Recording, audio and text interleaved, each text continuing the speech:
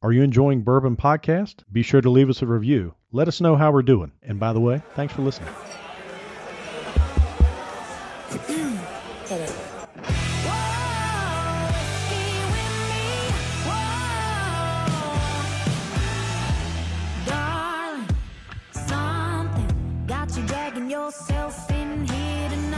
Hey everybody, thanks for joining Bourbon Podcast. We've got a Fable and Folly proof positive. Joe, we've been waiting on this one. We sure have. I'm excited about it too. Everybody knows about the Orphan Barrel series. This one is aged 14 years. I am a big fan of Orphan Barrel. Orphan Barrel was not always popular, Joe. Remember back in the day, people thought it was like skank whiskey, but now everybody's trying to collect it and get those bottles. Yeah, the history behind the Orphan Barrel Whiskey Distilling Company is that Diageo formed the company, back in 2014 or so, and the goal was they were purchasing a number of different, distilleries in Scotland and plus the distilleries and the barrels that would come under control in the United States. They would stumble upon these rare whiskeys that were hidden away and forgotten and in the dark and in the corners of the distillery and the rickhouses. And what they would do is they'd locate these barrels, and they decided to start this program called the Orphan Barrels. So there have been, if you can believe it, Ben, I believe 22 total releases, and you got the bottles all behind you. And if it's 22 or if it's 21, you'll have to, I can't count them all right now, but I've got them all like you've got them all. But it started back in March of 2014, and it was controversial because they released the Old Blowhard. It was a 26-year-old bourbon. And at that time, there was a lot of discussion about whether bourbon reaches its peak at 12 years, as Julian Van Winkle might say, or 15 years, which is the George T. Stagg. And then, when it reaches a certain age of over 15, does it lose its kind of value? Does it lose its flavor? Does it become too oaky? It was all the things that say, it's no longer at its peak. It's on the way down, down this rabbit hole of like, it's just going to get worse and worse. But this Old Blowhard 26-year-old just changed everything in March of 2014. And during that time frame, in 1 year, they had 4 epic releases. And those releases being Old Blowhard, Barterhouse, Rhetoric, and Lost Prophet. And they were all at least 20 years of age. And some, were certainly better than others, but like Barterhouse today is so highly sought after. Lost Prophet, I never see it on the secondary market. It is a 22-year-old rumored to be from the George T. Stagg kind of warehouses. So it's a 22-year-old Stag, which is not 15 years. And then the Rhetorics were released over a 6-year period. Which are incredible, by the way. Rhetoric. Yeah. Oh my gosh, they're so good. And that was and this is 2014. They released it over 6 years. It's actually closer to 5 years the way they did it, because it wasn't quite a year between the releases. But what they did was they released a 20 through a 25-year-old. They increased the proof by 0.2 each time just to see the impact on it.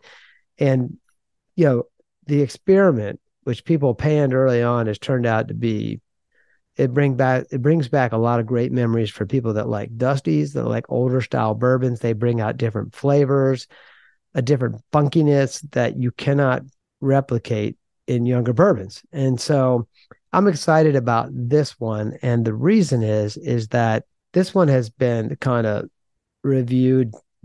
Some people are giving it higher marks than others. Some like it and some don't. I personally am excited about it, and I like it because the mash bill on this one is they have taken the remaining precious barrels of the Barterhouse 26, of the Forged Oak 15, of the Rhetoric's 20 to 25 year releases. They blended all those together.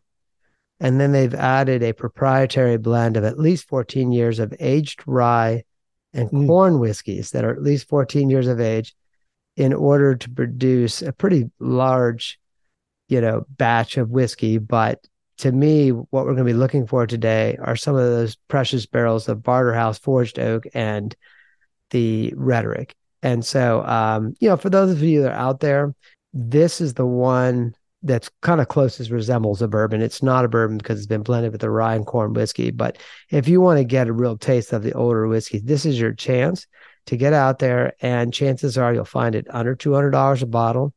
It's retailed at $150, and I've seen it still on the shelves periodically in places around that time frame. You can still find it. I mean, there were about 60,000 bottles, if I recall correctly. And this is a 90 proof, again, 14-year Fable and Folly.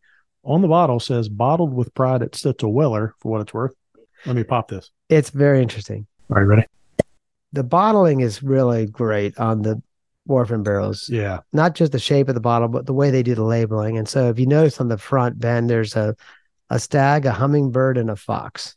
Mm-hmm. And those are the hybrid of the three animals for the three rare whiskeys they blended. I did not pick up on that. And, I'm sorry. He's a fountain of knowledge. I mean, here you go. Let's try it. I have not tried the Fable. Well, the key here first is like on the nose is looking for the creaminess, the butter, and the oak. Are you surprised that the color is not darker? It seems a little light. Maybe it's just the lighting in here. It is on the light side, right? I mean, not like it straw, should be more like a dark amber is what it's been proposed to be, but it seems a little lighter. But the nose is clearly you get the kind of the old creamy oak profile on it. Oh wow! You mean somebody gave this a negative review? Who? I want to fight you right now. I think there are those that just don't appreciate the dusty, like that funky flavors that you get from these old whiskeys, and you can definitely taste it in this. And I have about 8 bottles of this at home. I mean, if I ever see it out there, just buy it because I loved all those original releases, and the fact that those are never coming back. And if you know anything about the Orphan barrels, as you know, I mean, the last 8 picks, there haven't been a whole lot of bourbons in there. No. So I'm very happy that like there's a few of these still on the shelf. So they're also different. So my favorite was the Rhetoric series, and I've had the 25. I've had all of them. Yeah. Gifted Horse was incredible. Yeah. So I'm not going to put this in the same category as like a Gifted Horse, which I think wasn't that old Stitzel Weller juice. Yeah, that was like a 18-year or 20-year Stitzel Weller. It was accidentally blended with like a 2-year corn whiskey. Yeah, I mean it was amazing, but like 2/3 of that juice are the old Stitzel Weller juice. Mm-hmm.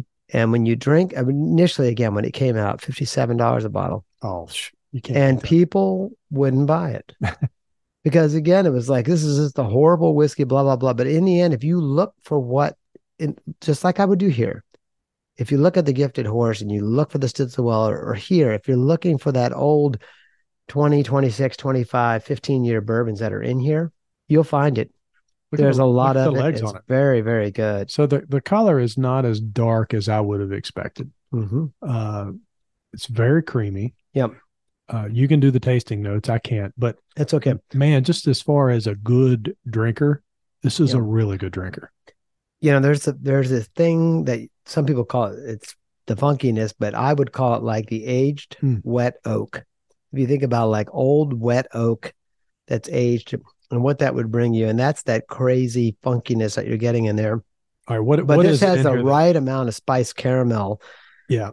Is it the rye that I'm liking so much? What is it in here that what is it that I'm liking so much? I think it's the spiced caramel. If you're asking me, I think that between that, because it's a very nice, sweet finish, but then it has this wet oak kind of a finish. So you're getting the right amount of like caramel, a little hint of spice. You're getting some oak and leather in there, which are, that's prevalent in those older whiskeys. To me, we talked about it earlier on our podcast, but if you're looking for something that tastes like a Dusty and you can't buy an actual Dusty and you can get a hold of this is what you're tasting. It's got great, it's a nice balance of everything you're looking for. I don't want to pump it too big. I would just say that, the fact that it's sitting out there somewhere between 150 and 200, it makes a lot of sense to go out and get it. And really, let me do one more thing here to say one more thing. What you need to do next, Ben, is really chew on this thing. Like take a good swig and really chew on it in your mouth a little bit before you swallow. And I think that's really key here because it'll bring out these really great old flavors of the barrel. So I think that's so good from a very amateur perspective. It's not overpowering. It's like it's not blowing me away. There's not like this high ethanol that you just kind of cringe. I like the creaminess. It's got a big. It's got that oak. It's got lots of oak. It's got the oak, but it's not like crazy. Like overpowering. Right. And again, I mean, I kind of tipped my hand because I'm such a big fan of the rhetoric. Yeah. And you hooked me up with the Gifted Horse. I mean, we were staying over at your house and we were drinking, the Gifted Horse, which was phenomenal. I actually opened a bottle here too. I've got one open somewhere. Fable and Folly, 14-year, 2 thumbs up for me, Joe. Yeah, you can't beat it for the price right now if it's out there. I mean, they did produce at least 50,000 bottles of this. And if you're wondering how they could get to that number, they took all the remaining batches of essentially, 3 different series of whiskey, and then they blend it somewhat with some of the 14-year-old.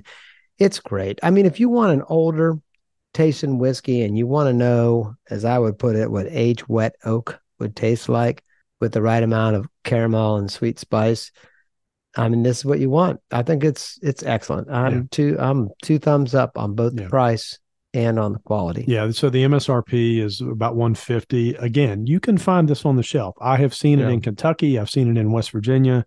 I'm shocked it's still on the shelf, to be honest with you, because comparatively speaking, this is upper scale. The bigger issue has been like with some of the other releases, they might be in the 8 to 12,000, even 5,000 range. You have at least 50,000 bottles here. So I think what's happened is over the last 12 months, they've been slowly releasing it, to not flood the shelves and channels. And so I'm guessing that over the next year, this bottle will still be popping up on shelves as it's being released.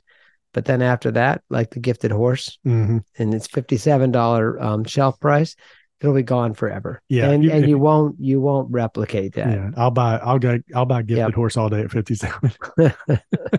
Hey, folks, Fable and Folly, 14-year. If you see it, pick it up. If you've already tried it, shoot me an email, ben@bourbonpodcast, or message us on our social media sites, Instagram, Facebook, Twitter. Check this out. Let us know what you think. I'm interested.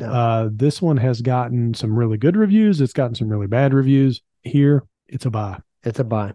Thanks for tuning in. Are you enjoying Bourbon Podcast? Be sure to leave us a review. Let us know how we're doing. And by the way, thanks for listening.